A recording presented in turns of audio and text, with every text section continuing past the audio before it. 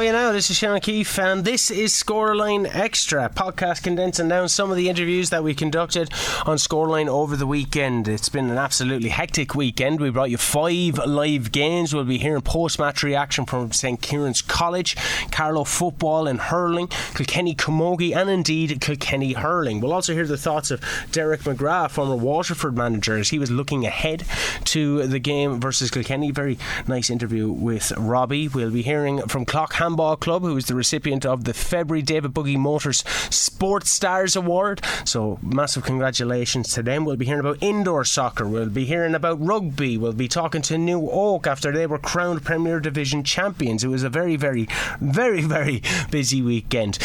Now we're going to hear the thoughts though of Derek Lyng and Davy Fitz after Kilkenny met Waterford in a rain-drenched UPMC Nolan Park, with Kilkenny booking their place in a semi-final of the league against Cork. Here's what Derek had to say.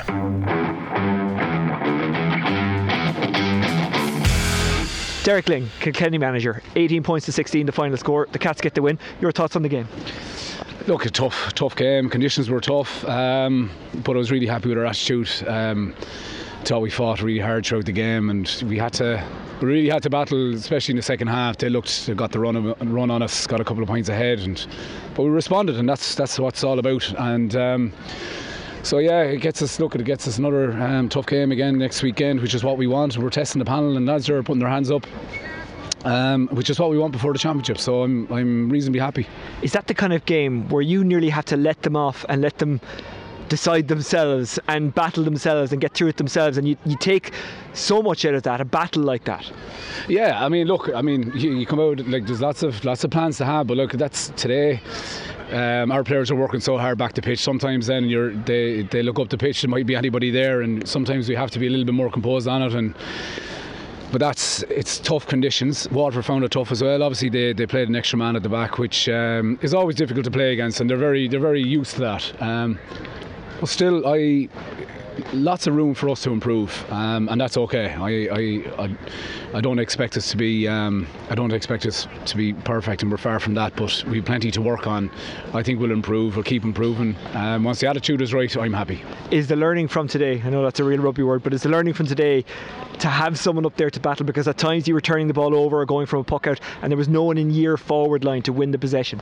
Yeah, no. Look, at times, look, we didn't hold on to it. It didn't stick, and it has to, especially when an extra man back. Because it's not easy either. I accept that, and sometimes the delivery of the ball didn't really favour some of the forwards as well. So look, there's lots of things. It's not the forwards worked hard, they chased really hard, and look, we'll just look to improve on it. And finally, a semi-final against Cork next week. How good is it to have another good game like that, another big game?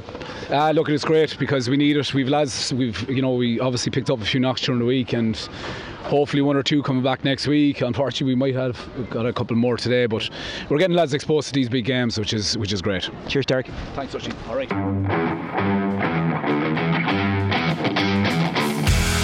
Davy Fitzgerald, Waterford manager. A 2-point defeat here in UPMC Nolan Park, but what are your thoughts on the game? I thought we could have won it.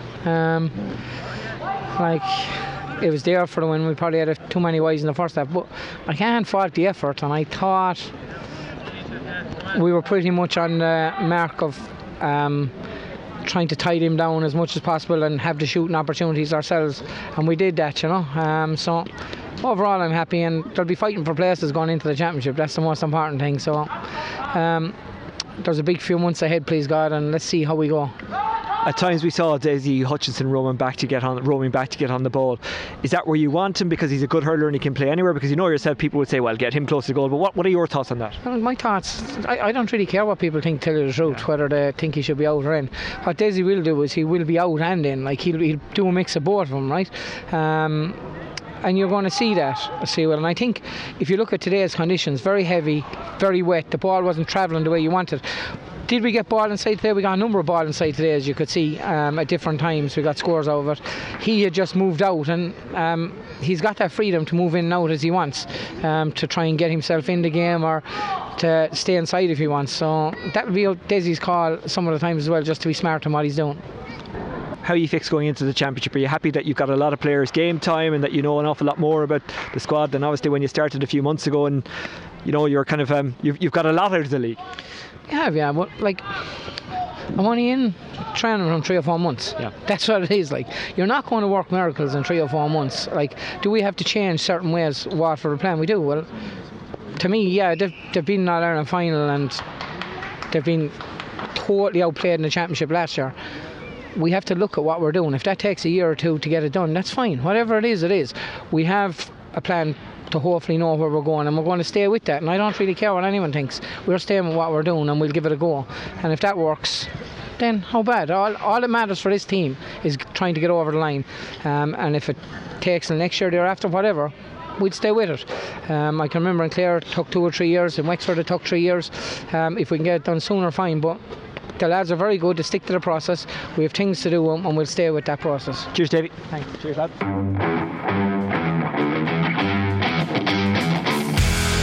Tom, good to finish the league with a win, positive, and albeit it was a competitive game as well. To be in fairness to Derry, they put up a good old battle there. Oh no, it was excellent, Brennan. Yeah, it was exactly what we expected, and I think over the course of the 70 minutes, the lads responded well to the challenges that were put there, and I think in the first half, when we got opportunities, we kind of made the most of them. Missed a few opportunities last week, Water under bridge, but you took a good few opportunities this week. Got some nice scores from open play.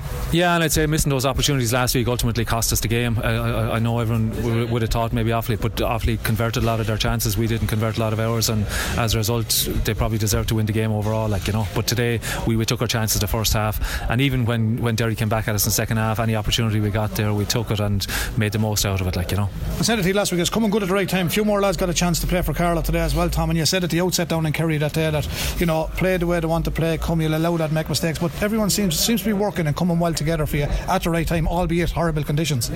Yeah, the conditions weren't good, but I suppose they were that way for both teams. The league, we've definitely tried to improve the strength of the panel over the course of the league. Now we're down to kind of the main competition of the year, the Joe Mac, and it's to get our heads right for that and get our bodies and just be ready to go at it 3 weeks to the Joe Mac. What kind of preparations now? All competitive games over, I suppose, but I'm sure you'll have a few warm-ups and that and just keep everything simple, but no better man than yourself. You have plenty of experience now as a banished door, but it's going to be a fantastic tournament and it's never simple to win it. The games are always very close.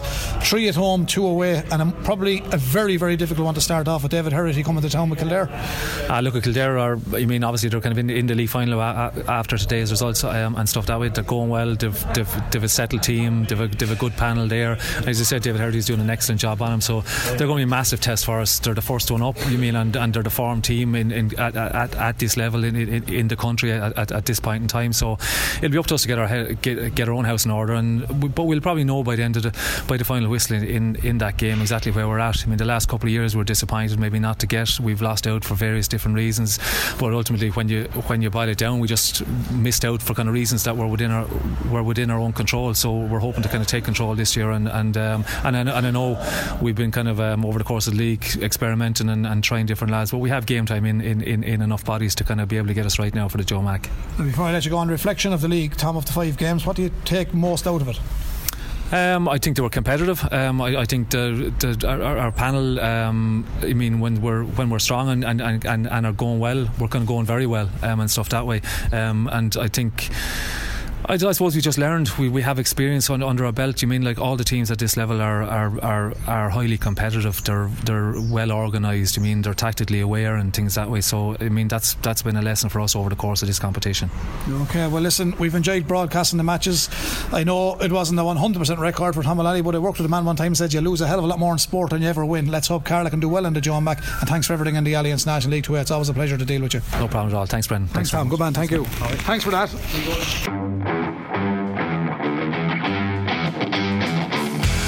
Brian, listen, well done. It was a complete performance, and after the heartbreak of last year to come back and win in Cork Park this year and win it in style, I might add. Well done. Yeah, look, we're thrilled. I suppose people look from the outside, say this thing, Kieran's won a lot of titles, but this particular group, we haven't won much silverware in the last couple of years. Junior All-Ireland, we lost that in Rye, and last year obviously we lost the All-Ireland, we lost the colleges, the Leinster final this year, so we said at half time we had no trophy the last few years, and the one thing we weren't coming back in the second half was without that trophy, and thank God we have it now, and we're delighted. Picked off some lovely scores in that second half. The goals were class, and worked well and restricted them to very little scores. I think 2 from play. Yeah, look, the goals were unbelievable. I think Anthony Ironwall scored a goal. The first half there, it's Ryder over stuff, just buried the ball in the top corner. Donagh got a great goal as well. And look, you have to get goals to win big matches, and thankfully we got them today. And you had to use your panel as well because you made changes and it worked as well, and everything worked well for you today. Gosh, look, I suppose when you win, you say everything works. But look, we have a strong panel. We know that, and we had to bring in subs there. There was lads cramping up. It was a very physical game. I don't think it was a dirty stroke in the whole game. It was a great game of hurling, and look, I think we pulled away in the end all right. But look, for 55 minutes of that game, there was nothing in it, and look, I think the goals were definitely the difference in the end. Well, listen, well done after losing last year and coming back and doing it this year, and as I said, doing it in style. Congratulations from everybody in KCLR, and well done. Okay, thanks a million. Thank you. Now with Killian Cork, and Killian, a great performance, a great win for the college. You have to be happy. Yeah, it's brilliant. Look, when you look at, you think we're, since 2019 since we last won it, and it's been 4 years, and my brother and Dean Mason and Owen Cody were on that team last, and we want to win every year, but look, things haven't happened the last few years. Last year, we came up against Arscoil and we lost. Look, we knew this year we weren't going to leave it behind, and we didn't, so we're happy enough. These Shamrocks lads always do well in Croke Park, don't they? I can't complain. Look, I was only thinking about going up. It's going to be my 5th time now playing in 3 months, and it's just brilliant to experience and the exposure I'm getting. I'm playing with TJ, Colin, Joey, all these players bring me on, and then when you step down to Kieran's, it's just that bit easier, and it brings you on and it helps you exceed, and you're just delighted there now. That's me second All-Ireland in 3 months. My second All-Ireland in 3 months, so I can't complain. Well, listen, congratulations. They'll be happy down in Ballyhale for you tonight, and well done, Kieran. They will, yeah. They give me they're always behind me, the Ballyhale lads. Siobhan Kendy's always putting up on the Instagram, and John Kendy support me, and getting texts from management, TJ, Colin. They all wish me the best of luck every time, so I'm absolutely delighted with it. Okay, you can have a day off Monday. Yeah, well, I'll definitely take it off. Thanks, Killian. Joined by Donna Murphy now among Leinster Rangers. Donna, well done. You got a cracking goal. It was a great performance. Thanks. And you'll be a happy man for your family, your club, I suppose, and certainly for the college. Well done today. Yeah, look, it's brilliant. The hurt from last year to come up, the performances we put in on all year, and then to lose in the final, it was devastating, So this year now we really put the heads down, and I'm delighted we grinded out on today. There's no better feeling than this. You finished that goal very well. We won't mention the fresh air before that. No, we certainly won't mention the fresh air. But no, I'm just happy to go went in anyway. To be honest with you, I just whipped at it, and sure look, I went in. So happy. I'm delighted. I can't put it into words. It's a different game, hurling. I know from years ago. You wouldn't remember because you're too young, but I seen you back playing in the full back line as the game went on, but you covered every blade of grass out there, so well done. They were the instructions for 20 minutes. I don't know. I couldn't feel my legs myself. They were cramping up left, right and centre. So I'm delighted. We came in today and we decided, look, we're going to leave here. We just don't want to have any regrets, so we're going to work ourselves into the ground, and our skills will come after that. So I'm glad we did. I'm glad we got the job done in the end. 3-13 was a great return. It was. Our forwards and little Rory Glynn. Oh my God, he was savage. He was unbelievable. He's a savage talent, and I'm so happy with all the boys and how they work today. I think the big thing you'll take out of this, apart from winning an All-Ireland title, is the fact that you've been here last year, heartbreaking, come back and you can do it this year. Would have been heartbreaking, but you've done it, and not only did you do it, the team did it, but you've done it in style with that cracking goal as well. So well done. I'm sure you're a proud man. Thanks very much. Yeah. Last time I saw you was at the Leinster Rangers dinner dance. Don't celebrate too hard tonight. Right? I can't make any promises. Thanks very much. Come on, thank you.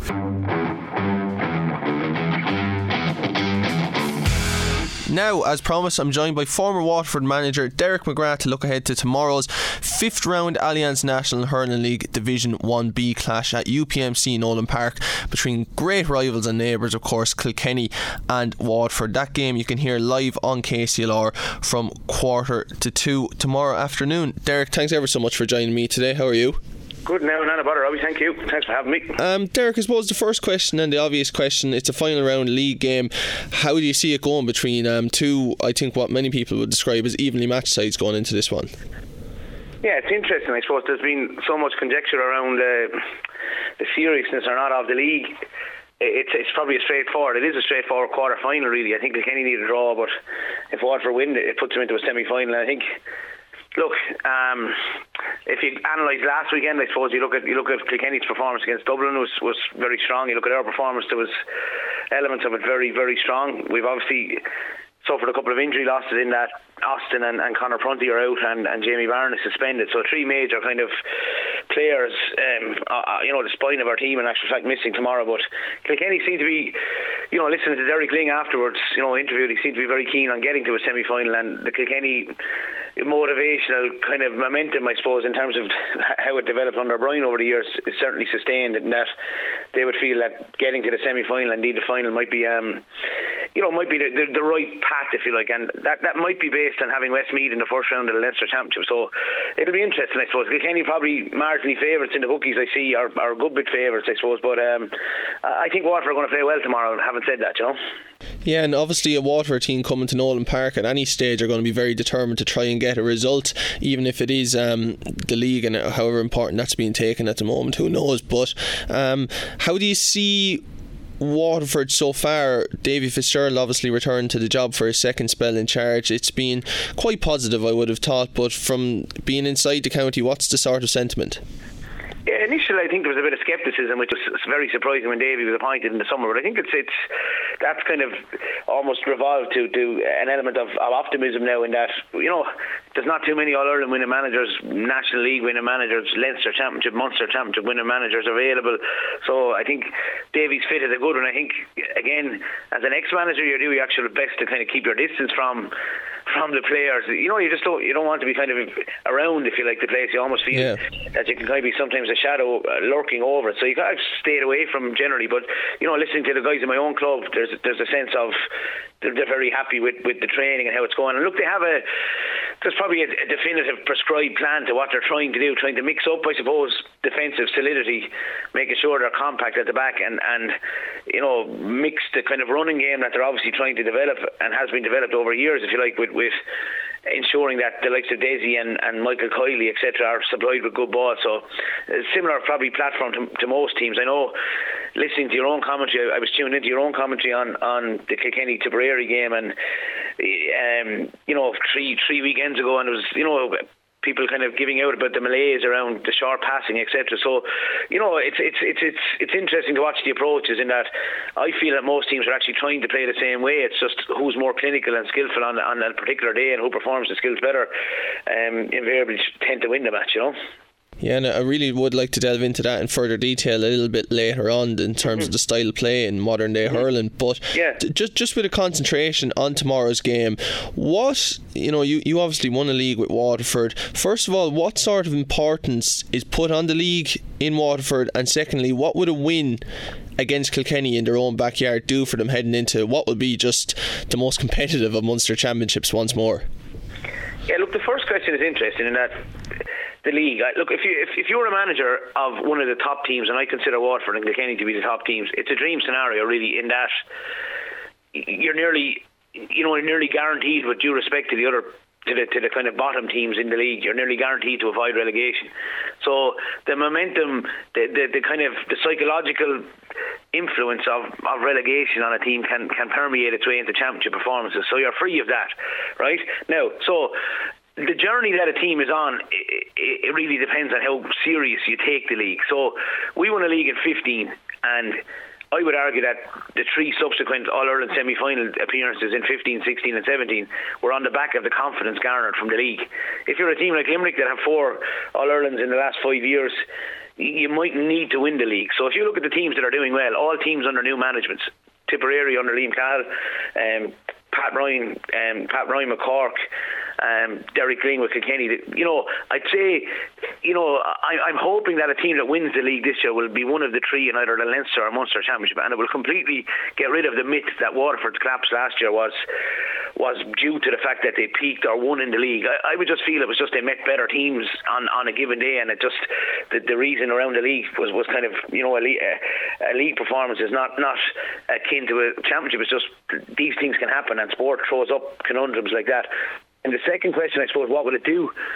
I think it would. Look, Waterford are heading to Portugal on Monday for a training week for the camp. So their preparation for a league semi-final would be, you know, they're heading to Portugal to be ready for the 23rd of April against Limerick in Tullow, as opposed to being ready for a league semi-final or final. So the answer lies therein with Waterford, I suppose. I think you'll expect a really good performance from Waterford, but I don't think there'll be any, you know, and I think the media have played a role in presenting the league almost as kind of non-competitive as well, you know, in that I don't know any intercounty dressing room or player that would go out and not be ultra competitive on a given day. So to answer your second question, what would it mean to Waterford? I think it'll be just a step towards the 23rd of April as opposed to a step towards the league semi-final. And just to stay focused on the league from a Kilkenny perspective, and it'd be interesting to get your point of view here. Obviously, you're a Waterford man, you became the Waterford manager, and pressures come with that. Likewise for Derek Lyng, he's a renowned Kilkenny legend really in his playing days, under 20 manager, very successful, winning the All-Ireland last year, and now he's the boss of the senior side. What's that first year like in a job with your own county, being the senior manager, and how do you approach the league in that first year compared to maybe in the years to come? Yeah, well, look, again, I'll go back to what I said about the Kilkenny machinations, and that there's a consistency of effort in Kilkenny regardless of who's in charge, and that's not taken away. I don't know Derek Lyng, I know Michael Rice, he's actually vice principal in the school alongside us here down in Water Park. The one thing I'd say is the steadiness of the backroom team is very obvious. You know, Peter Barry, Michael Rice, Conor Phelan, I think Mikey Comerford is still involved. Derek Lyng, I think Jerry Fitzpatrick is a good guy that was involved in Waterford for years. I think he's doing a bit of psychology with Kilkenny. Like, there's real steadiness there. The second thing I'd say is the courage to go into the hot seat that's vacated by someone that's renowned as being probably the most famous, iconic GAA manager of all time. So there's the gumption, I suppose. There's no, you know, and I love Derek's early interviews where he just spoke about, didn't even come into. I love a guy that won't consider the outcome. He'll just consider the whole process of doing it, giving his best to it, what he can bring to it himself, and real humility to his approach there. So I think you're on the first stage of the journey. To answer your question, wins build momentum, wins kind of gather a bit of confidence in terms of the new management team, the new style, not the new style even. The principles of Kilkenny's play and in every intercounty dressing room are based on honesty and competitiveness and giving everything you can to the cause and who you represent. That's kind of, you know, not up for debate. I suppose what's evident, or what's beginning to become evident, is the development of maybe, you know, keeping the ball a bit more often when you're running, you know, playing it through the lines, but mixing that up with the old Kilkenny approach of getting it in early as well. I'd say that would be Derek's ultimate aim.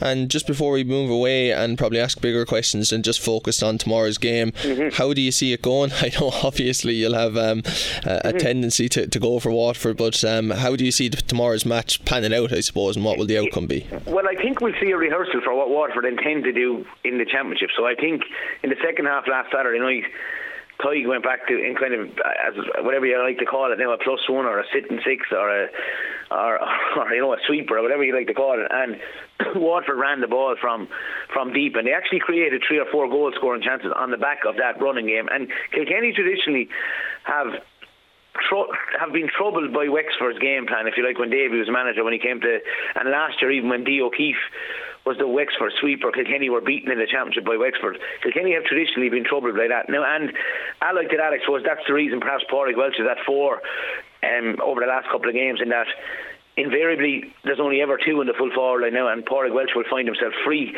a good bit of the game. So I think Waterford will play well, but I think Kilkenny will win, because I think their need to go to the semi-final and final is greater based on building momentum ahead of the Leinster Championship. And again, absolutely no disrespect to Westmeath, but I think Kilkenny's first game in the Championship is Westmeath, and they will want to perhaps, you know, pit themselves against a kind of a Limerick or a Cork in a potential league final, or a Tipperary, whatever the 2 teams come out, and that would be good, I suppose, stimulation ahead of the championship starting in on the weekend, I think, of the 22nd, 23rd of April. To move it on, and I suppose, you know, people will always focus on the championship, especially once it comes around. I think the league maybe takes a back seat. What's a successful year for Waterford under Davy Fitzgerald? Didn't get out of Munster last year. Is that the first focus and you take it from there, or how will he be looking at it? I think you've probably answered the question there yourself, in that one of the 3 spots in Munster, and Waterford become very dangerous opposition. You know, whether it's Munster, Snobbery down here, we would feel, I suppose, that the Munster competition, I suppose the level of competition, you know, from Limerick down, if you like, Limerick, Cork, Tip, Clare, Waterford, you know, there's an element of competition there, you know, that, and I'm not saying the element of competition is not in Leinster, by the way, but it just, there seems to be a kind of a, you know, I often say to myself that Galway are second in the betting after Limerick at the moment, we'll say. And I always say to myself, Jesus, if Waterford are playing Galway, I'd fancy it. Like, you know, Cal, the 2 years ago, Waterford, you know, they railroaded Galway in a one-off championship match. And, you know, so I suppose, to answer your original question, is one of the 3 spots.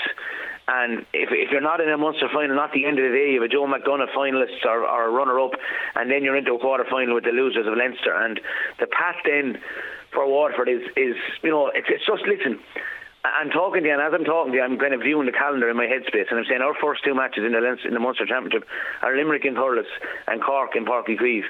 And we just have to get something from one of those 2 matches, and perhaps head into the renewal of rivalries in the last game against Tip, where everything's on the line, and that would be particularly interesting based on the events of last Saturday night too. So that's to answer your question. I was manager in 18.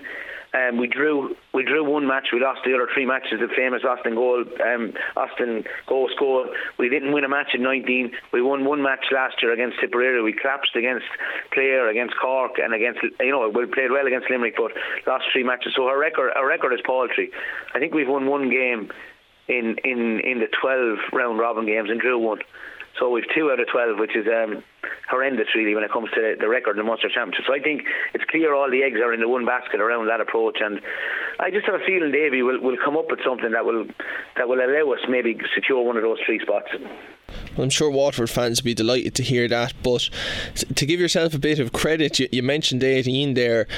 And the reason I'm bringing that up, there was no home advantage that year. If I remember correctly, Walsh Park was closed. It's similar this year, if I'm not wrong. There'll be no home advantage, as you said. They're playing Limerick in Thurles, so that will be Waterford's home game as such. How big a disadvantage is that? Yeah, look, I'm going back to 18 in my own headspace there, and I'm kind of saying we didn't probably fight hard enough for Walsh Park. I think it's a disadvantage, right? Because if you're training and preparing in your own field, I'm sure there's a siege mentality. I'd like to see the championship statistics around Nolan Park, or league statistics around Nolan Park, how many times, and I know under Liam Cahill that bar the Cork match last year, I think Waterford were undefeated in his reign in terms of league and championship up to the Cork match last year. So if you're preparing in your own home field and you're getting it ready for a visitor, I suppose you can make everything suitable to your needs, if you like. And I'm not talking about shortening the pitch, I'm just talking about the whole hostility and the whole kind of crowd getting behind you kind of thing. I think that's an advantage, right? Now, having said that, in 18 we went to Limerick twice, which is a traditional graveyard for Waterford in terms of, I think I was at the Munster final with my late dad in 82 or 83 in Limerick.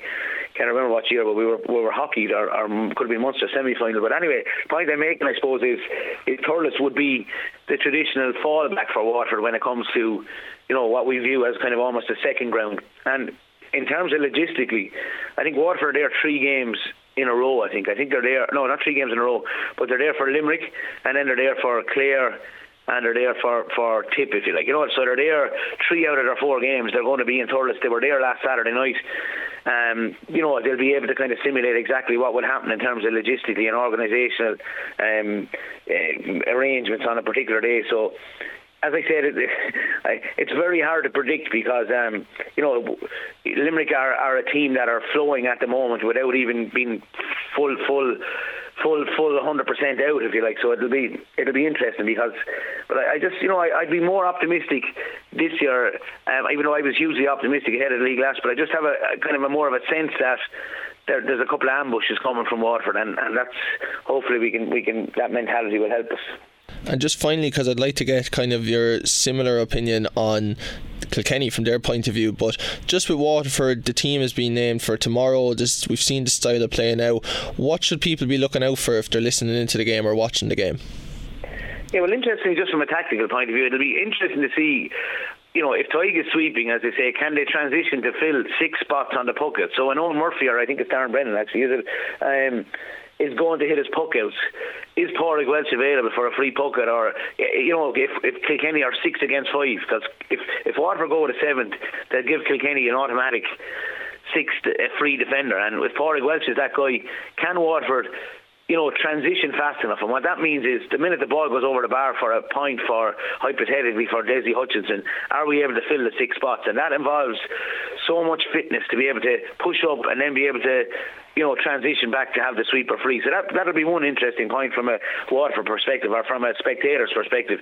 The other one will be, I suppose, the traditional abhorrence that Kilkenny have for short puckouts. I've sat alongside of many Kilkenny supporters over the years, and if a short puckout goes wrong, it's almost akin to a death in the family, you know. And there's an abhorrence for it, and I'll be interested to see from a Kilkenny point of view, you know, that continuing development of mixing it up between running the ball out from defence, offloading passes, and delivering into the traditional kind of threats that there is invariably in the Kilkenny attack. And you know, you look at kind of the setups, I suppose, and you look for you know, reasons why Kilkenny might do that, and you have TJ to come back into it whenever. You'll have Walter Welsh to come back. I think he's named on the bench tomorrow.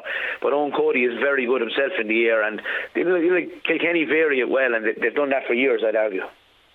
And if we are now to focus on Kilkenny, you mentioned it there, maybe that Tipperary game, there was a lot of talk afterwards in terms of maybe the lack of an implementation of the short game, but I think other people would have looked at it and said that, you know, you take the pain now for maybe the gain further along the line. How have you seen Kilkenny so far in terms of really trying to put a different style of play on it from Derek Lyng's point of view? Yeah, I don't think it's as different as people. I read a really good interview with Martin Fogarty. I say it's over 6 weeks ago now, where he actually talked about hurling in general and where it's gone, and you know that everyone was trying to ape or copy the Limerick style of play, which was kind of two inside, a kind of zonal defence, keeping the ball where necessary, hitting it long where necessary. And I would have actually given Kilkenny the credit for that over the years in terms of, you know, I played in the 92 Munster All-Ireland minor final. I watched Pat O'Neill centre back in the next match, Kilkenny against Cork in the rain, I think in 92 or 93, can't remember the exact year, but I remember Pat O'Neill not stirring from the edge of the D, you know, whilst his midfielders were basically on top of him, whilst his half forward line were on top of him.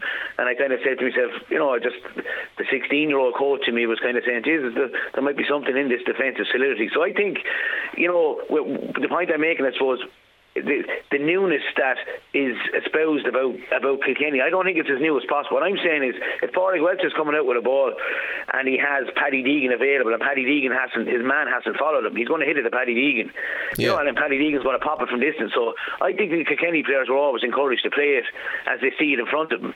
And I think what there is there's this kind of narrative that kind of, I suppose, permeates its way to groups, or because there's a new manager. But, you know, players these days are probably looking for more information than they ever looked for.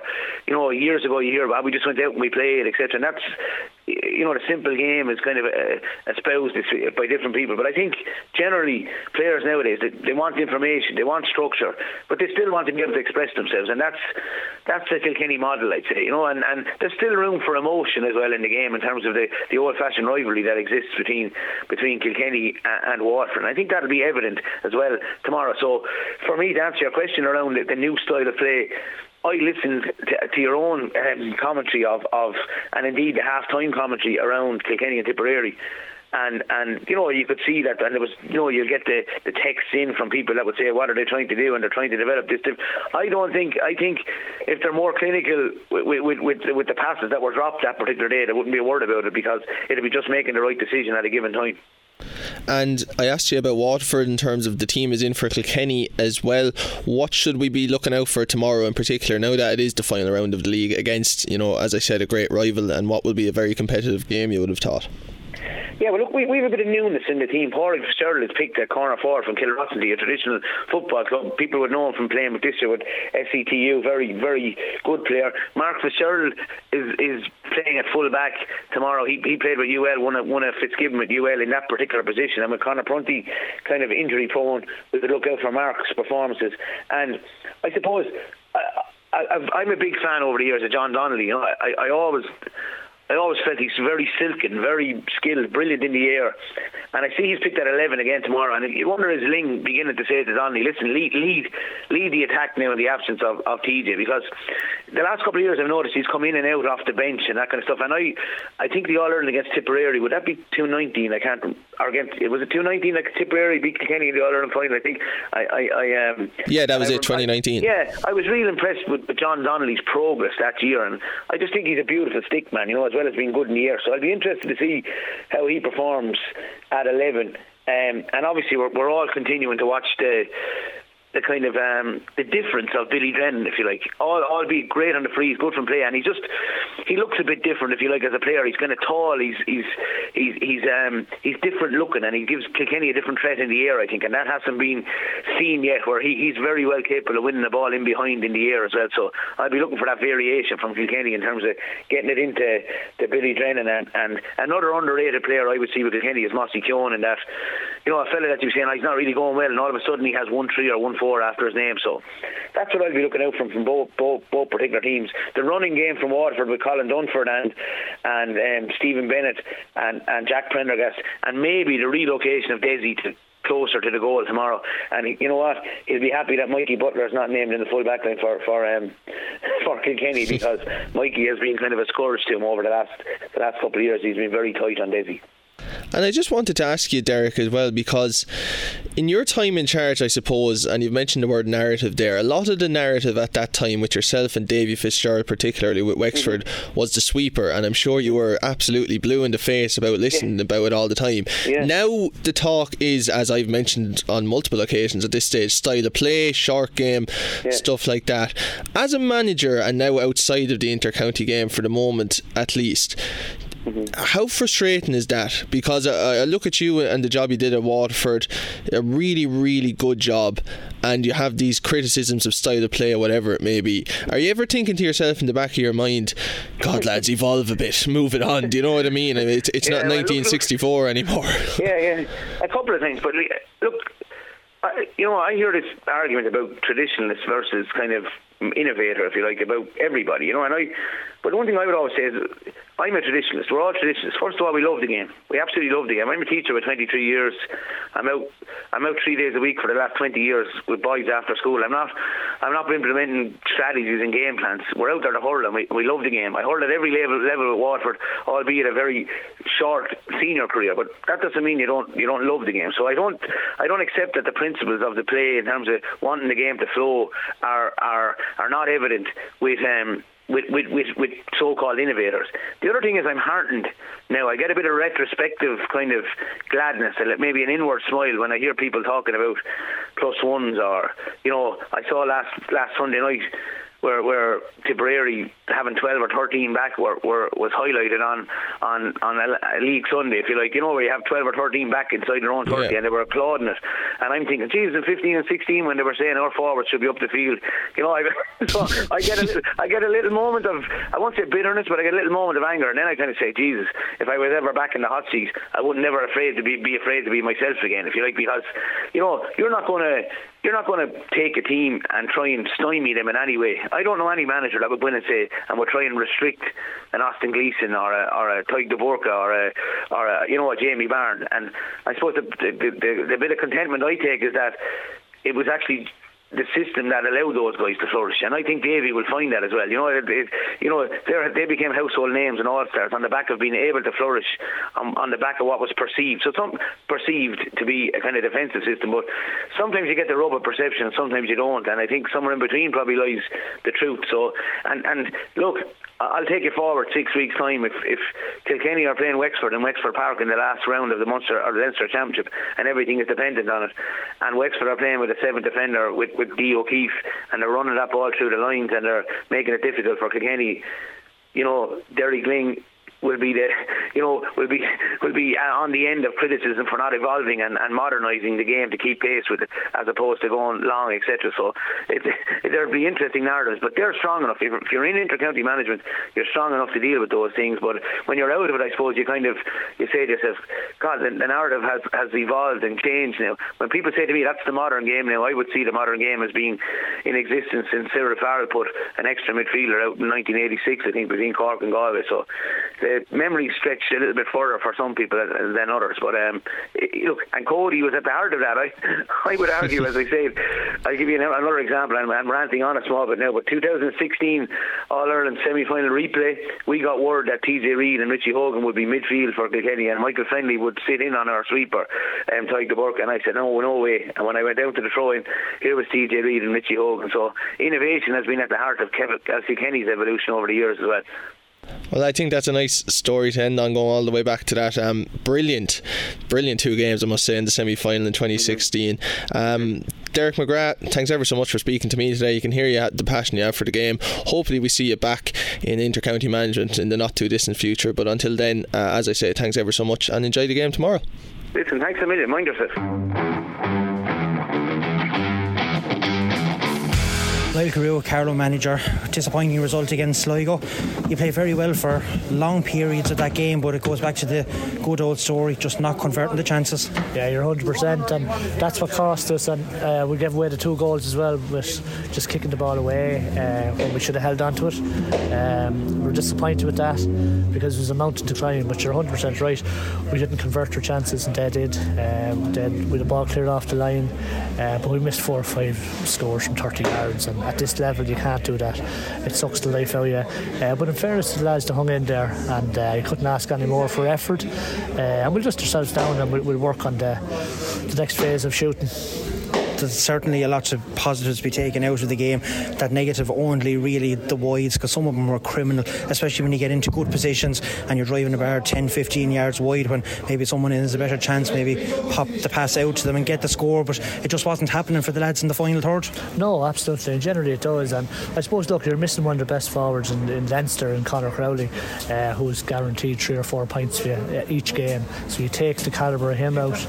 You do struggle a small bit in the scoreboard, but look, Dara Ford, he was excellent again today. And Ross Dunphy, he tried so hard. He made a few mistakes, but he's such a go-to man to win the ball for us. But yeah, look, disappointed for us. Thought we had massive performances. 2 Bambricks, 2 Clarks, Jordan Morrissey again, Dara O'Brien, excellent. So Josh Moore. Thought Conor Dive did very well when he came in at midfield, which is a big plus for us. He was an awful loss for the last 3 league matches. Brought him on in the second half. Poor Niall Hickey pulled his hamstring when we brought him on again, so that's disappointing for Niall and for us. So yeah, look, we'll dust ourselves down, and it's good to get game time into Mark Fury as well. But look, we just have to dust ourselves down now, and we've Wexford next week, so we'll see how that goes. How important of a result is Wexford, especially when you have Wicklow coming up only in a couple of weeks in the Leinster Championship? Yeah, look, it's ideal preparation if we're honest. We'll dust ourselves down and analyse where we went wrong and work on that in training on Tuesday, and then I suppose a light session Thursday, and then Saturday it's massive preparation for the Wicklow game. So yeah, we know where we're going wrong. I mean, you said it yourself, anyone that was at the game can see that. So look, we'll just work on them areas and try and get it right for Wicklow in a couple of weeks, and try and improve in the Wexford game next weekend. What kind of work can you do to instill a bit of confidence into your forwards? Because there was times it looked like some of them were nearly afraid to take a shot at goal. Yeah, that happens when you miss 1 or 2 shots, 2 opportunities that you should be getting, that you tend to back off and not back yourself. I suppose the thing for me is, if you're a forward, shoot. I mean, we'll never give out to anyone for missing, even though it's disappointing that a few of them missed today, but you have to keep shooting or you won't score. So we just instill that into the boys this week and get their confidence back up. But look, I mean, in terms of effort, and we were right in that game, very competitive. They couldn't put us away. We were right in it, and we just needed to nick a goal. If we nicked a goal, it could have been a different game altogether. But look, we'd nothing to play for, only preparation for the Wicklow game. They had everything to play for, so obviously our mindsets were quite different in that sense. But no, I'd be very happy with the performance, but very disappointed with the 2 goals we gave away and our finishing, and that was it. I was just actually going to ask you that, because if you took the 2 goals out of the scoreline, there was very little between the 2 teams. So how disappointing were actually the 2 goals in the manner they were given away? Yeah, and we were on the attack going up the field, and we tried to force 2 executions of passes that weren't done, and we were going ahead of the ball, and unfortunately they broke, and that's how they got the 2 goals. And in fairness, Kieran Cunningham's been excellent for us all year, but I'd say he'd be disappointed with that shot that went in by the second goal. He'd normally stop them, but he's been super all year for us, so I can't really fault him. But yeah, 2 goals that weren't well worked, and then we worked a great ball for a goal ourselves, and to clear off the line in the first half, that goes in, it's a different game altogether. Mikey done everything right, to be fair to him. He did. He beat the keeper, and they just got a lad just to clear it off the line, and Mikey was excellent again today. He's not a top player. Niall Murphy, he did very well. Sean, he was excellent on Spillane in the second half when we put him on him. So yeah, look, I think there's way more positives than negatives, and we'll work on it. We're down now, and that's okay too. 2, but we'll lift it back up for the Wexford game.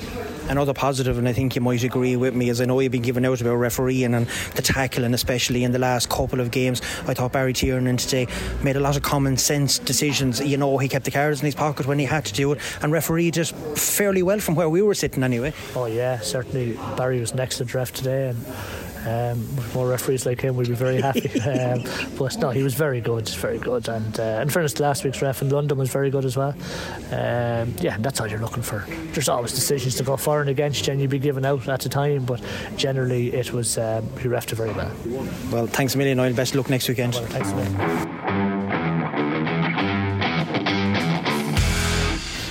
Brian Dowling, disappointment edged all over your face. Complete opposite of a Friday. By the way, congratulations on Friday first of all, but different kettle of fish here in UPMC Northern Park today. Cork going away with a 10-point victory. Give us your overall thoughts of the match. Well, thanks. Friday seems a long way away now. Look, just very disappointed. We just didn't play well today. I don't know what reason. We did brilliant training the last 2 weeks. Everything was going good.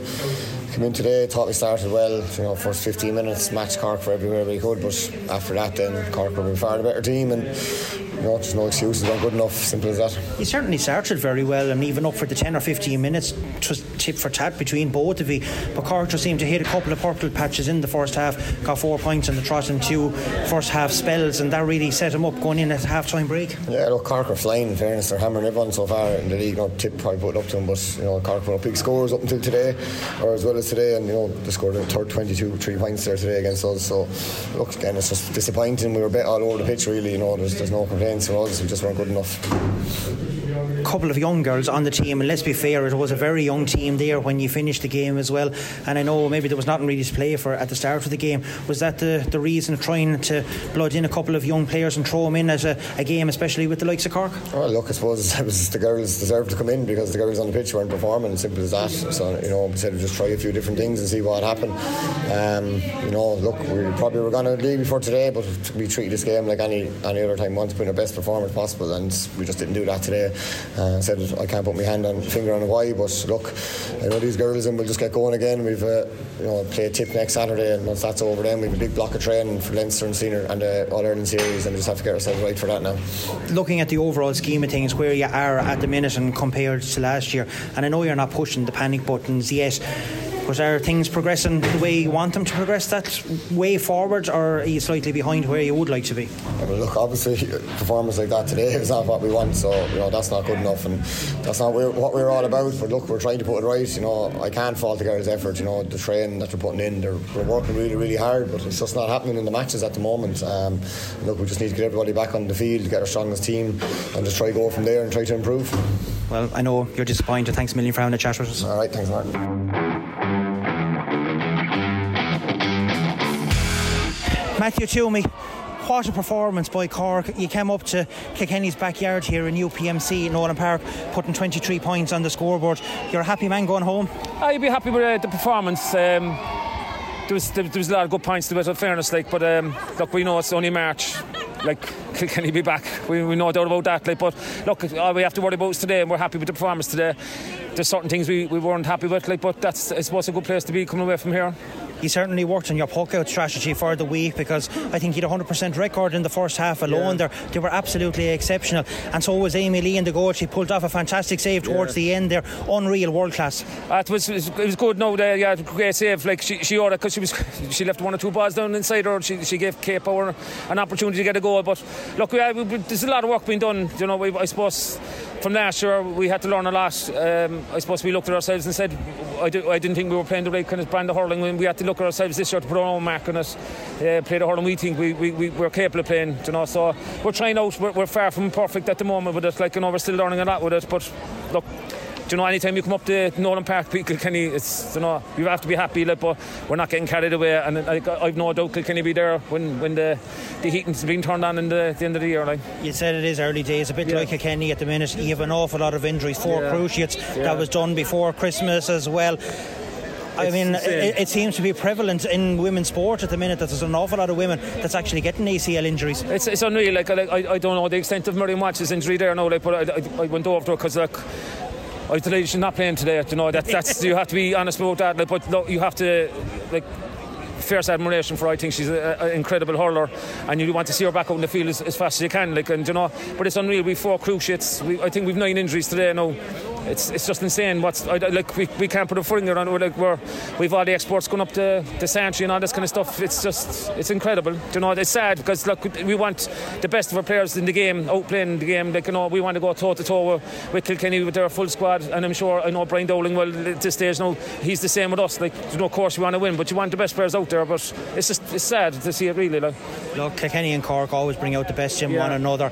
They really do. It might not have been a classic here today, but to be fair to you, as long as I'm involved, I've never seen you put up 23 points. You're certainly working on your scoring. You have to, as I say, we've one thing we have a load of legs out there, so we have to use that. There's no point having the players up there and putting balls, and so we're trying to run.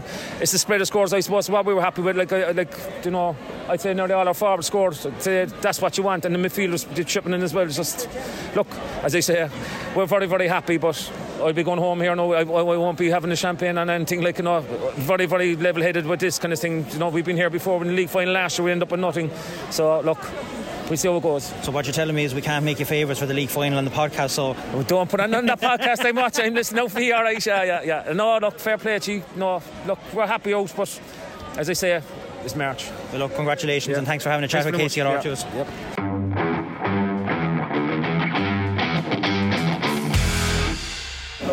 Shem Kelly, you're a selector with the senior team. Didn't go too well for the girls today, but you're manager of the intermediate team, and you had a very tough, tight affair down in Rosslare yesterday, but you came away with a 1-point victory, 3 from 3.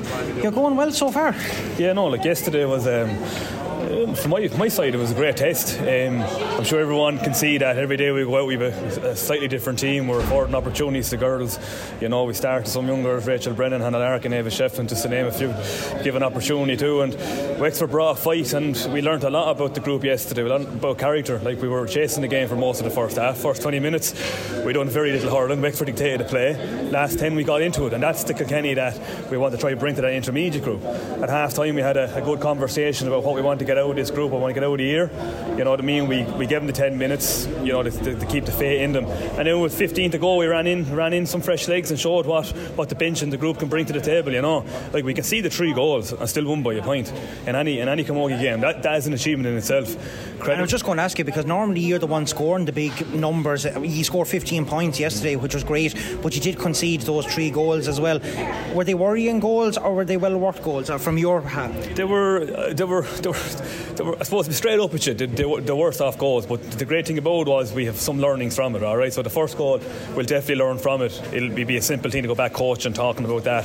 The second goal was one of those shots that was taken, it had the right trajectory and it went in the top left hand corner, you know what I mean, and the last one will be a learning thing as well, just about high balls coming in, and we'll work on that on training, you know what I mean. I wouldn't be worried about them, because what I was be more worried about was that if we didn't respond, every time they hit a net, we responded, you know what I mean. We either a free or a score, and the girls showed great character, and the girls who came into the field showed great character, and the girls who gave the 40 minutes showed great character, and that's what we wanted out of our group.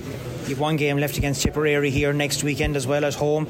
You've one leg in the league semi-final already, so I mean it must be progress going well for yourselves. I mean you must be happy with the way the team is performing, and to get to a league semi-final would certainly be a bonus for yourselves. Yeah, it's Cork next week, but sorry, Cork, I meant the seniors have Tipperary here. No, you're grand. Look, we're going well, and it's one game at a time, and we're not losing run of ourselves either. You can go on and win the league final, and then you can win the championship, and form completely changes. Again, we're trying to learn, develop and grow this group using the league. It's a phase of preparation, it's a block of preparation, you know what I mean. And the great thing about it is every girl has contributed in the last 3 games on our panel, and the girls that are across the door from the seniors have contributed immensely as well, you know. So look, we're going up against Cork. They were in an All-Ireland final last year. They're experienced, we know that, okay. So we have to come and just with a great attitude, as I said, great character, and we give it one hell of a shot, and let's see where we go. Well, very best of luck in, and no doubt we'll be chatting to you again next weekend, and hopefully looking forward to a league semi-final. Let's see, hopefully. Thanks very much, Martin. Well, thanks, Jim. All right.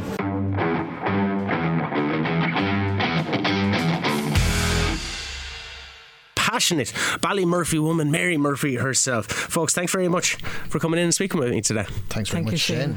Tom, I'll start with yourself. Big celebrations on the horizon now, coming up in just a week away or so? Yeah, next Saturday night, 8 o'clock in the hall in Ballymurphy. We're having our 40th anniversary celebrations. 40 years on the go, formed in 83. 10 former members, 7 of them which are still with us, thankfully, and we're looking forward to hopefully all being there. We have the 10 founding members: Mick Toole, Andy Nolan, Terence Kelly, Tom Foley, Martin Grennan, Christy Coleman, Pat Keeley, Pat Hickey, John Lawler and Moira Murphy. Terence Kelly from commentary fame. Not that Terence Kelly, right. no. An equally famous Terence Kelly down our way, a great man, great athletics man and a great GA man, and he was one of our founding members. And when you say founding members, like an indoor soccer club, what are you catering towards? Okay, so the hall was built in 1982, a community centre in Ballymurphy, and then they had to decide what they were going to do with it, so they decided to form an indoor soccer club, formed at the time, and every Friday night for the last 40 years, 10 weeks leading up to Christmas and 10 weeks after Christmas, you'd have, at the minute, we'd have about maybe 110 kids there on a Friday night, and they play for 3 hours. So we spread that out over, starting with the junior infants guys and all the way up to 6th class. And it is for children, like it isn't kids only. You're not togging out yourself going for the indoor. I did originally in 1983, but no, I haven't togged out at the indoor soccer now in a while. But it's all primary school only. So it seems to be a bit of an institution then out in Ballymurphy. If you're getting those type of numbers. Yeah, it's great. Look, the kids love it. It's a great winter sport because you're in under cover. Of course. And like I said, the junior infants start in there. They're the best crack of all. And Ballymurphy Celtic then started the juveniles in the last couple of years, and we're kind of feeding into that now at the minute as well. So it's a very enjoyable 3 hours every Friday night. Great crack down there. People involved are brilliant. We have one of our guys actually not packing it in, but he's moving on. His kids has moved on to secondary school this year. So Shane Foley, who has been running it for the last 10 years down there, is finishing up this year as well. So we'll be including him in the celebrations next Saturday night as well. Oh, lovely. And Mary, for yourself, what's your association with the club? Well, back, if I can go back a little bit, back in 1980, the possibility of building a community centre in Ballymurphy was mooted. And prior to that, the only facility in Ballymurphy was the old schoolhouse, and that was built in 1893. So in 1961 then, Scoil Náisiúnta Naomh Pádraig was built in Ballymurphy, and this building was just left there. So when I was a teenager, in my early 20s, that was the only facility there. It had no toilet facilities, it had no heating. And then in 1980, when we heard that this was a possibility, we wondered really, could it really happen? And it did happen, as Tommy said, in 1982. So the group of people came together, whom Tommy mentioned there, in 83. They were parents of children. At that stage we had 2 schools in Ballymurphy. We had Ballyglishy National School, and we still have Ballymurphy National School. So the parents from those 2 schools came together, and they decided that something should be done for the little people, and they formed that. Now, I was on the periphery at that stage because I had 2 little sisters, Siobhan and Colette Doran, and they played, and I used to go over and watch them. Not every Friday night, but I did. Definitely there for the final. Yeah, it must give you some sense of pride then to know 40 years on that this is still going. Oh, absolutely. It's unbelievable, because this new centre was the beginning of everything in Ballymurphy. Really, it was just a little hamlet, almost forgotten prior to that. But suddenly we had this new building, and we had Ballymurphy Indoor Soccer for the kids of the area. And then at one stage, a girl from Ballymurphy married a man from St. Mullins. Yeah. Not me, although I did marry a St. Mullins man.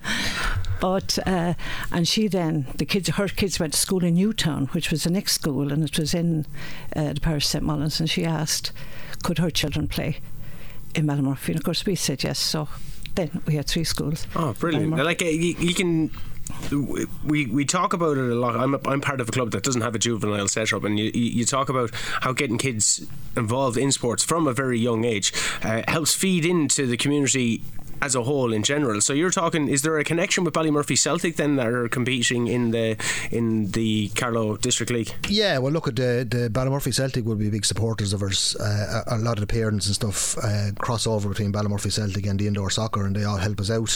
So we're kind of, I suppose, a feeder club for the Ballymurphy Celtic guys now at the minute, and it's great to see like the junior infants guys coming through and getting on up and then togging out for the Ballymurphy Celtic as well. So yeah, look, it's definitely a feed in there to that, but Ballymurphy Indoor Soccer would have been there quite a while before Ballymurphy Celtic, so there'd be a good tradition of soccer in Ballymurphy. Going back to 1983, and apparently beforehand, I was told during the week in the old school in Ballymurphy there was a bit of soccer kicked in there before, even with no heating and no toilet. So there would have been a good tradition of soccer down there always.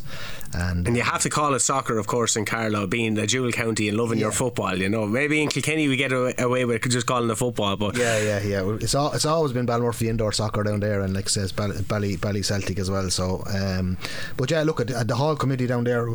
When we took over, the Hall Committee would have been a massive help to us at the time.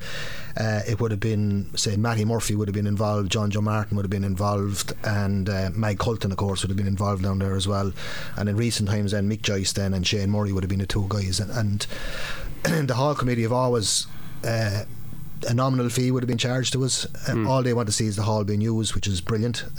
So we have the use of the facilities there whenever we want it, and it's fantastic to have that, So is the celebrations all taking place in the hall then on the 25th? Yeah, the hall on 25th at 8 o'clock, where we have 7 of our founding members are still with us, hale and hearty. Now we give a big shout out to John Lawler, who 92 I think this year, but he fell back in November there.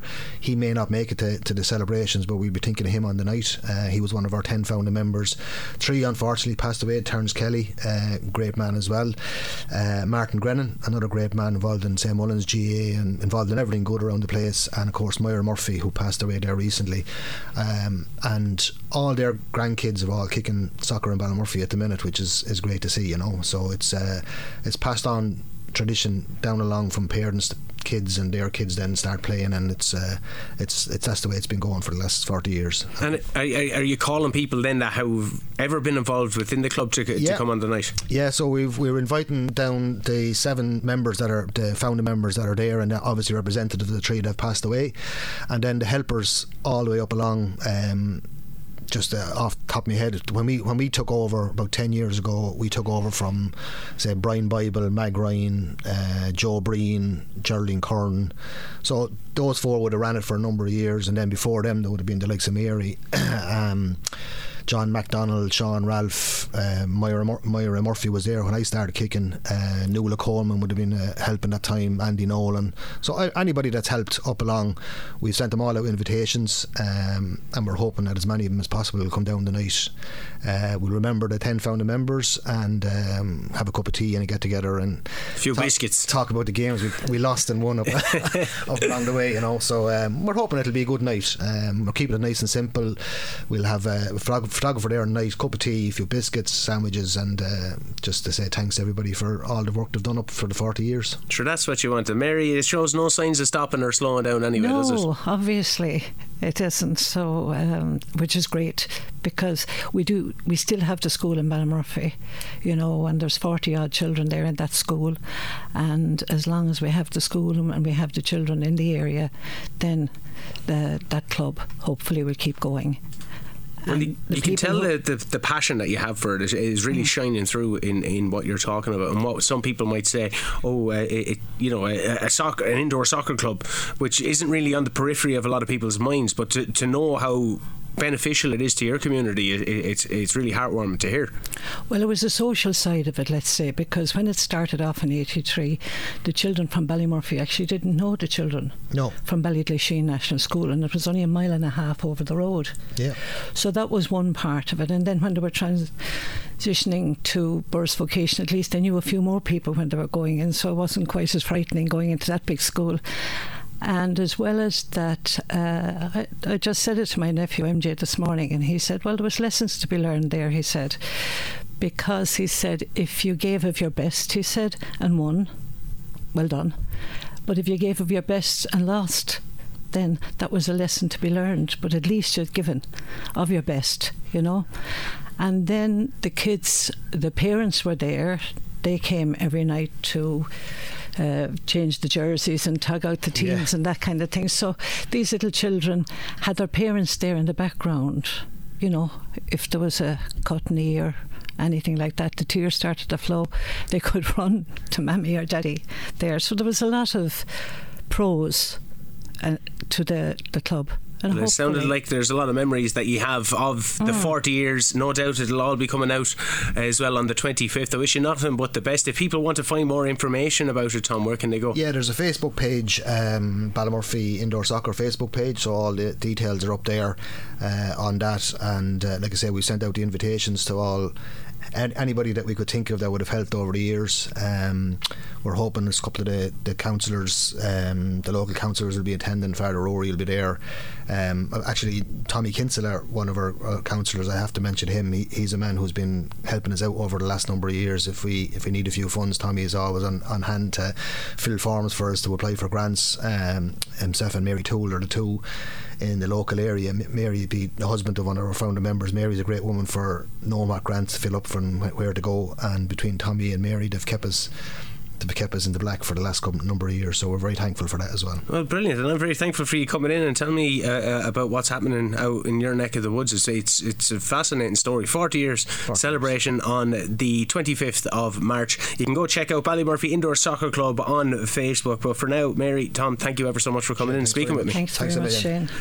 We're going to keep our attention on soccer for the next 10 minutes or so. Just after the ad break, I'll be talking to Eddie Shaw, assistant manager of New Oak Boys, after another success this morning and a success on Thursday. After that, then at 4:30, don't forget all the post-match reaction from today's games, yesterday's games and Friday's game. That's all coming up on Scoreline within the next hour. Don't go anywhere.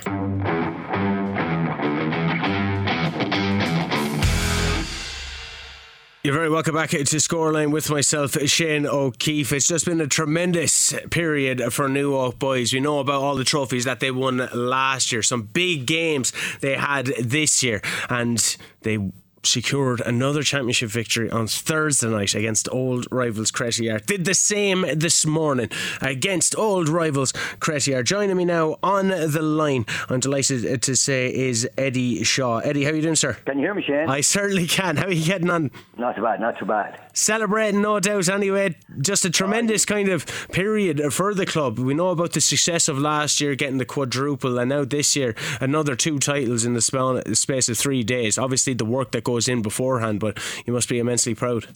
Oh, it's a shame. It's unbelievable.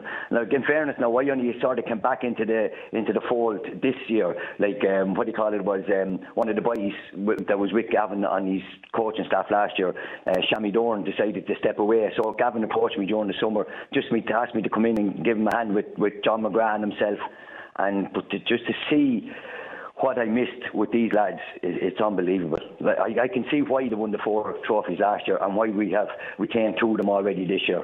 They're a great bunch of lads, The management is brilliant. Gavin is unbelievable. John McGrath. Unfortunately, Lee Murphy sustained a serious knee injury earlier in the season, and he's come in with us now and give us a hand, and he's a wealth of experience. So it's great. Yeah, it sounds, and I won't lie, when I heard about Dean Kelly kind of leaving and knowing how integral he was, because a lot of time when you're putting up posts, say, from New Oak, you'll see Dean Kelly scored again, Dean Kelly scored again. Yeah. But just seeing then the success, how he put it up to Bray Wanderers when they came to town, it's just incredible to be able to watch on. And I know I'm down in Kilkenny playing my trade in the Kilkenny and District League, but it's just brilliant to see how far you're going. Well, yeah, it's unreal. Now, with Dean, like, as well, like, in fairness, like, a phenomenal player. Like, any club would miss him. But, like, in fairness to the boys, like, we had a chat with, all the lads, and we said, like, when Dino left, he said, it's up to you now, to step up. And by God, did it. Every one of them. Like, every one of them. If you look over the last couple of weeks, all our goals, like, I know Cody got 3 on what do you call it, on Thursday night. But today, we won 4-0. There was 4 different goal scorers.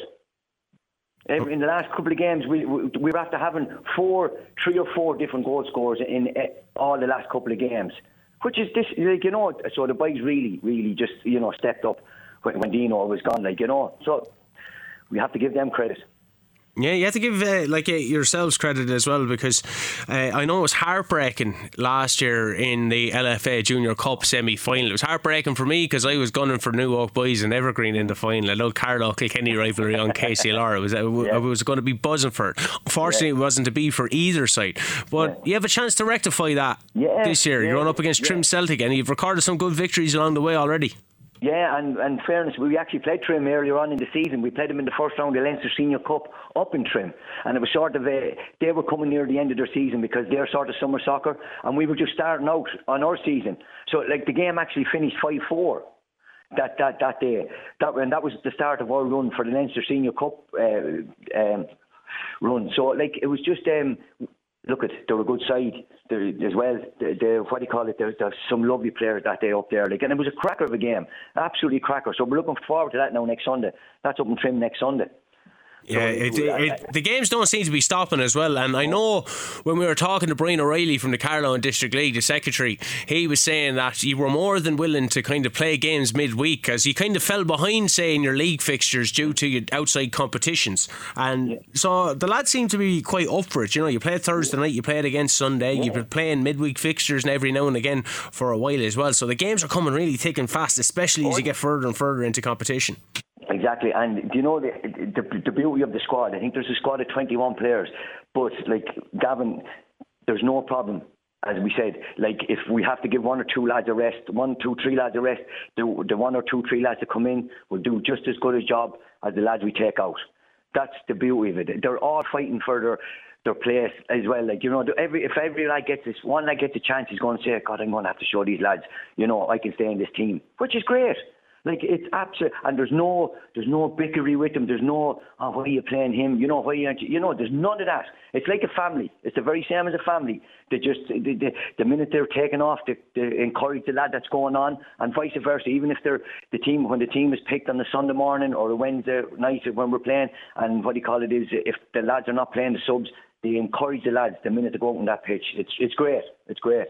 It's a joy to look at. It's a joy. Yeah, it's a joy to look on from our place. Now, obviously, commiserations to Crettyard. I was talking to Peter Donnelly there not so long ago in regards to the upcoming final and his first tenure in charge with Crettyard. Like, you've had some cracking battles over the years, especially in the Shield. I think 33 years the competition is in play for, and 15 of the last 18 league titles as well have gone either side of yourselves. Shared 9 Shield titles between you. Like, it's just madness to know that type of rivalry is there. So I know from your perspective you're probably saying fair play to Crettyard as well, but meeting your rival in a final and then winning the league by beating your rival on the last day of the season, you must be quite pleased with that. Yeah, of course you are as well. Like, I mean, in fairness to Crettyard, I mean, over the years, like, I mean, they were like top. I mean, they won 9-10 Premier titles, like, you know what I mean? Like, and in fairness, what was so nice today, and I don't mean like it was that, like, it was the first time New York has ever won it out there. I mean, in fairness to Crettyard have won it in New York on us. You know, we seen Crettyard get the trophy in New York. Like, we've gone out to Crettyard, sort of 1-2 league games left. Crettyard might have beaten us, and then they won the next game. They won the champions, or we might have drawn. Like, and we left the league behind us. Like, you know. But Crettyard were brilliant back then as well. Like, they went on some run to win leagues. Like, and like, in fairness to them, like, at the start of the season, every season when Crettyard was winning, we were trying to say, right, lads, we have to catch Crettyard. You know what I mean? Yeah. Like back then. Now, as I say, tables have turned. Everyone is saying now we have to catch New York. Things are cyclical like that, you know. Even you'll see that in Kilkenny with Evergreen and Freebooters. Oh, yeah, definitely, yeah. Like, in fairness, now, we were just looking at it. The season 2017-2018, Hanover Harps beat us 1-0 up in the Plots. It was the year Hanover Harps won the league, and we lost 1-0 that day. And New York have not lost a Premier League game since. Now, I know COVID was in between, there was no, you know what I mean, but they haven't lost a Premier League game since that year, and they've gone 59 games in the Premier League without losing a match. Madness. It's unreal. That's frightening. Like, it is frightening, like, you know. But listen, I can see how they can do. They've done that by looking at the squad of players that we have.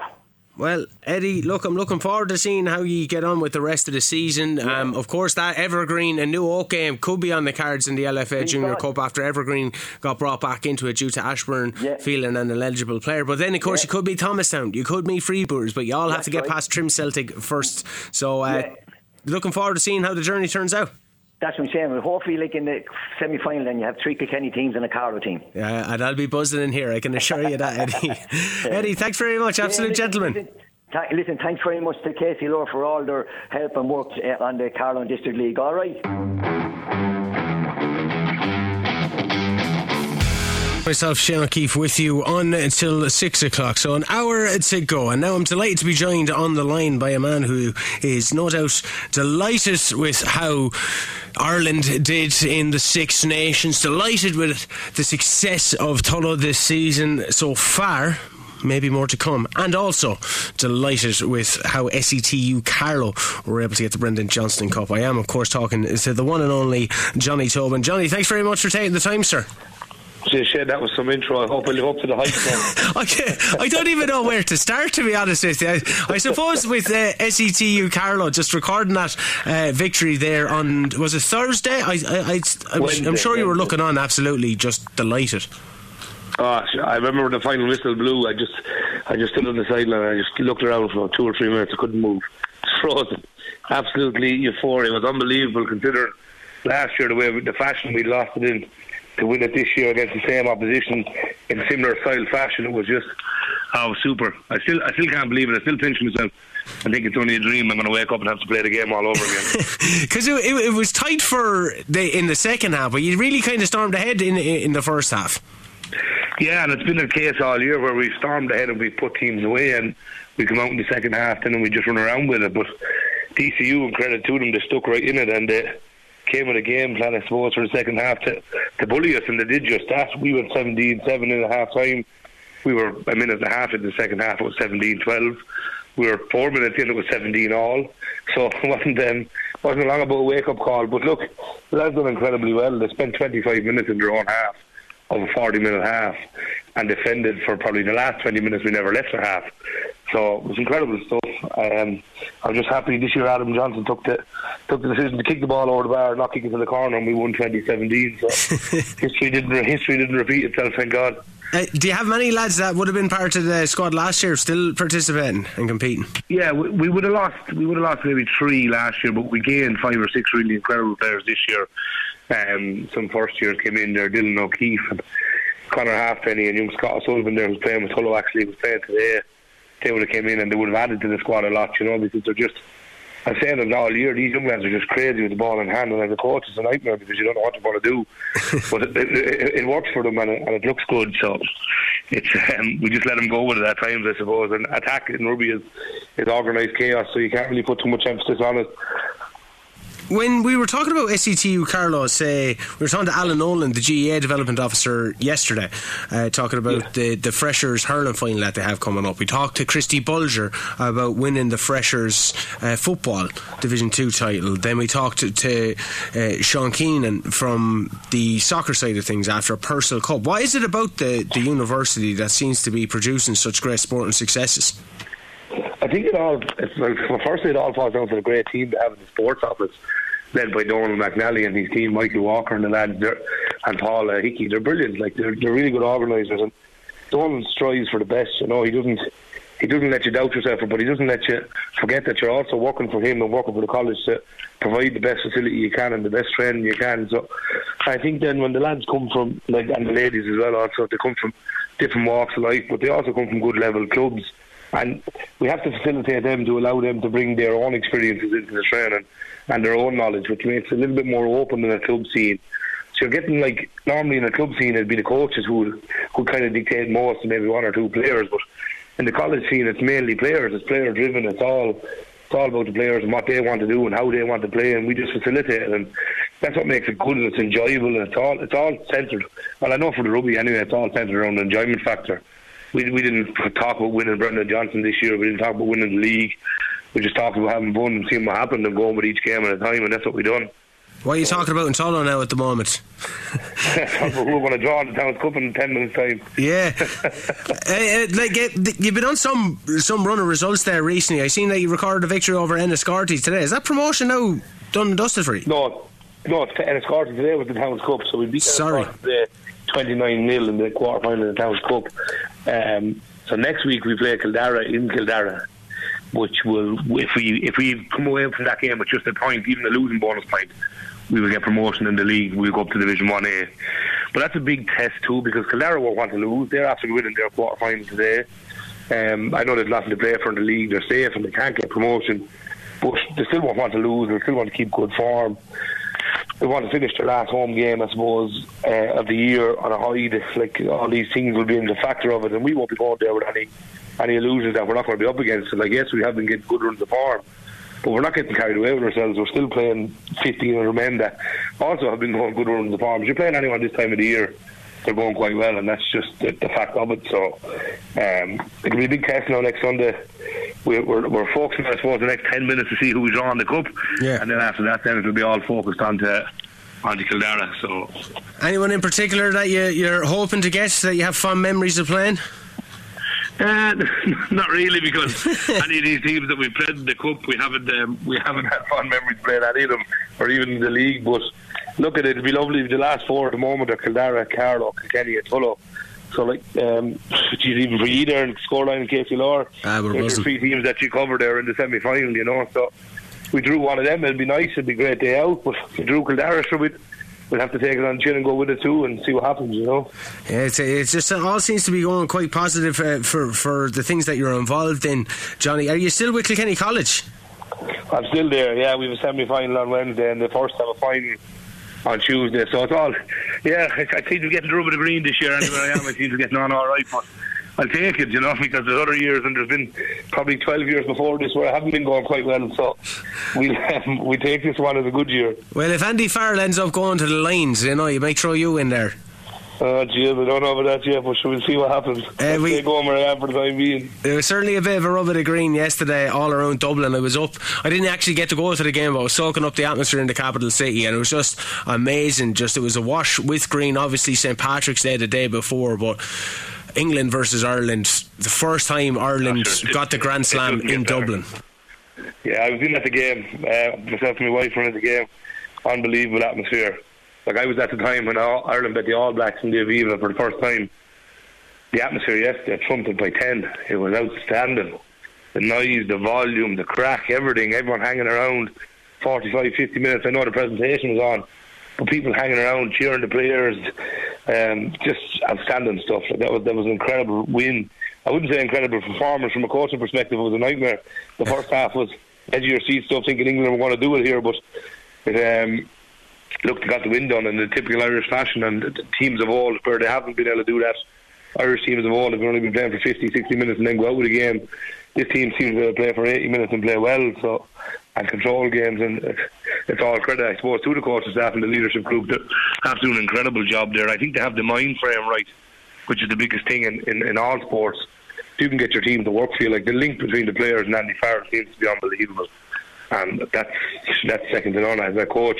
That's all you want at your players. Not fearfully respect you, but respect you because you respect them and you work for them, and that's what seems to be going right in Irish rugby at the moment, anyway. Yeah, and just looking back, like, thinking back in, say, the opening 10-15 minutes when there was a lot of handling errors and England went 6-0 up and stuff, it kind of, I don't know, maybe the begrudging Irish nature, we're like, that's it, you know. But the team really just was able to galvanise together and really push forward and give us something to remember by. But was there any worries from your perspective of the opening exchanges that maybe the occasion got to them?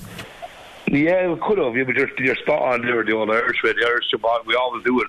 If everything's going wrong, we jump onto it and we blame everyone and say, we knew it from the start, they'd lose and blah, blah, blah. But no, like, if you look at it, there's handling errors and there's a mental factor there as well. There was a lot going on there yesterday for that group of players. They were going to be the first team to do, and I know they've been the first team to do a lot of things for Irish rugby, but Grand Slam is the greatest tournament in rugby history, and they're going to win it on home soil. Sexton is going out in his last game. Josh Van der Fleer is going out with his 15th cap. Gary Ringrose injured, missing from the squad. A few other injuries notable: Tyke, Burney and Henderson, these lads who would have put in a big shift prior to this game. So there's a lot of things riding on it. I suppose, well, like everyone's talking about Sexton's last tournament, I'd say a few other lads there will be their last tournament, but they won't be as galvanised as what Johnny Sexton is. But I didn't think England would be able to hang it with them for 80 minutes. And the reason being, if you look at it, remember the first 10-15 minutes of the game, a lot of their attack was based around Tuilagi. Tuilagi's a one-trick pony. He's either going to give you a great go-forward ball or he's going to give away a red card and be off the field. Now, it wasn't him to give a red card in the end, but he doesn't offer a whole lot more. And if you bring a man like him back into your game for an Irish game, it's not going to work because there's no cohesion there. Whereas the Irish have been playing together, training together for 2 or 3 years to build towards this. So, like I said it to my own lads even on Wednesday, like even against ECU, they have a lot of great individuals, is what England have.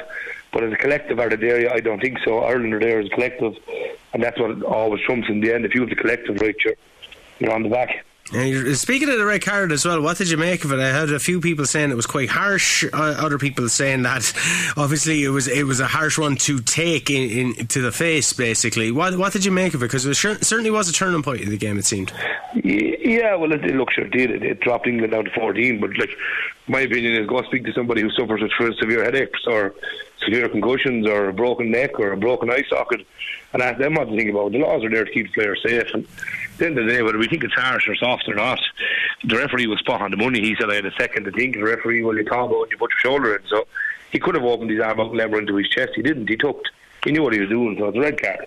And like you see, I seen them all yesterday. All these, and the English fans in front of us thought it was a bit harsh, but like you can learn a lot. If the shoe was on their foot and it was Hugo Keenan tucked his shoulder into Freddie Stewart, the English would be looking for a red card. So you know, it's like, what can you do? Like you're damned if you do and you're damned if you don't.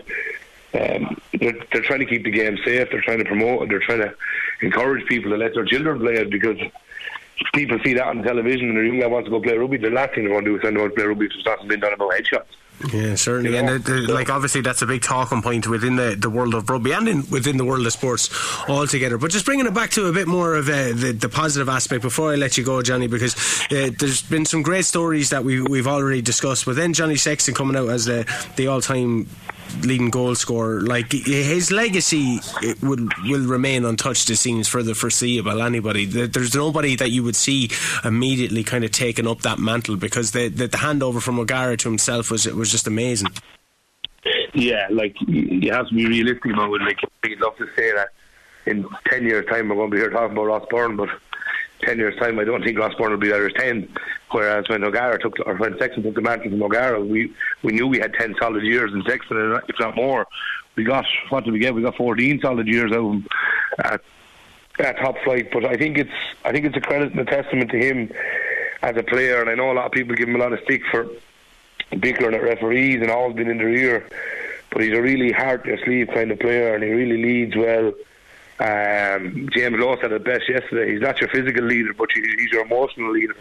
And like it's an incredible finish for him, because to go out at top point scorer, which there's no one even, I don't think there's any remotely close to him that's still playing. I think Farrell is 430 or 440 if I'm not mistaken, and it's Wilkinson and O'Gara, the two closest. And I don't see them two boys coming out of retirement quite quick to catch them up. But it's great for Irish captains. Like you remember back to Brian O'Driscoll going out on the Six Nations Grand Slam. He went out as the most capped rugby player of all time. I know he's not that now, but he went out on a high, and Sexton's going out on a high. So it's nothing more than what they deserve, to be fair. It's great for them, you know. Like he's done some serious stuff for Irish rugby. Going to win the World Cup? No, I don't know. You'd still have to favour France. Like we've an awful group to get out of, and I think, to be honest, if we can get a good rub of the group, which is like there is no good rub. If we finish first or second, you have France or New Zealand in the next round. So, like World Cup time, you'd still have to back New Zealand. France, New Zealand are they're in the top 4 teams in the world. Are we the best team in the world right now? We're ranked number 1, but in November we can say we're the best team in the world when the Webb Ellis Cup is in Ireland. sitting in Dublin, that's when you can say you're the best team in the world, you know. Are you going to it? I'm hoping to. I'm seeing if the boss lady will approve, you know yourself. See if I can snake out. But yeah, like it'd be great to get over to a game and see the atmosphere, because I was over in France last year when Ireland played France in there in the Six Nations, and it's an incredible stadium, and the French people are great. There's great crack around rugby over there as well. So hopefully get to a game. But look, you'd like to say that we'd be thereabouts anyway. I do think we'll break the quarter-final record. I do think we'll get past that. I think we will get past that. But sure, after that, it's like all cup rugby. It's on the day and what you're up against, you know. Well, I'm looking forward to seeing who ye get in the next round of the cup. Speaking of cup rugby, we just got confirmation there now. Give me 1 second. Oh, Jesus. We got Carlow. Carlow versus Tullow in the Towns Cup. I love it. You couldn't write this stuff. This was a week of dreams. You couldn't make it up. So that means Kilkenny versus Kildare then? Yeah, Kilkenny versus Kildare and Carlow versus Tullow. Oh, we may have to go to that one, Johnny. I think so. I think I'll be getting out the Sunday best. Johnny, thanks very much for taking the time to speak with me. I know that you're going to go to the tactics board now and see how you can come away with a hopeful final appearance in the Towns Cup. But yeah. Well, you have cause for celebration. You have cause for celebration. Johnny, thanks very much for taking the time, sir. Thanks, Ian. Mind yourself. All the best. Brilliant. Johnny Tobin there. You can catch his thoughts on the Knock On Rugby podcast. It's looking at Kilkenny, it's looking at Tullow, it's looking at Carlow, it's looking at all the local rugby news and international news, and boy will they have stuff to talk about this week. You can find that on scoreline.ie. Right about now you can go back and listen to a whole host of episodes, and it's always great to hear the thoughts from inside the local camps. It's like a Come On Kind podcast, but for rugby.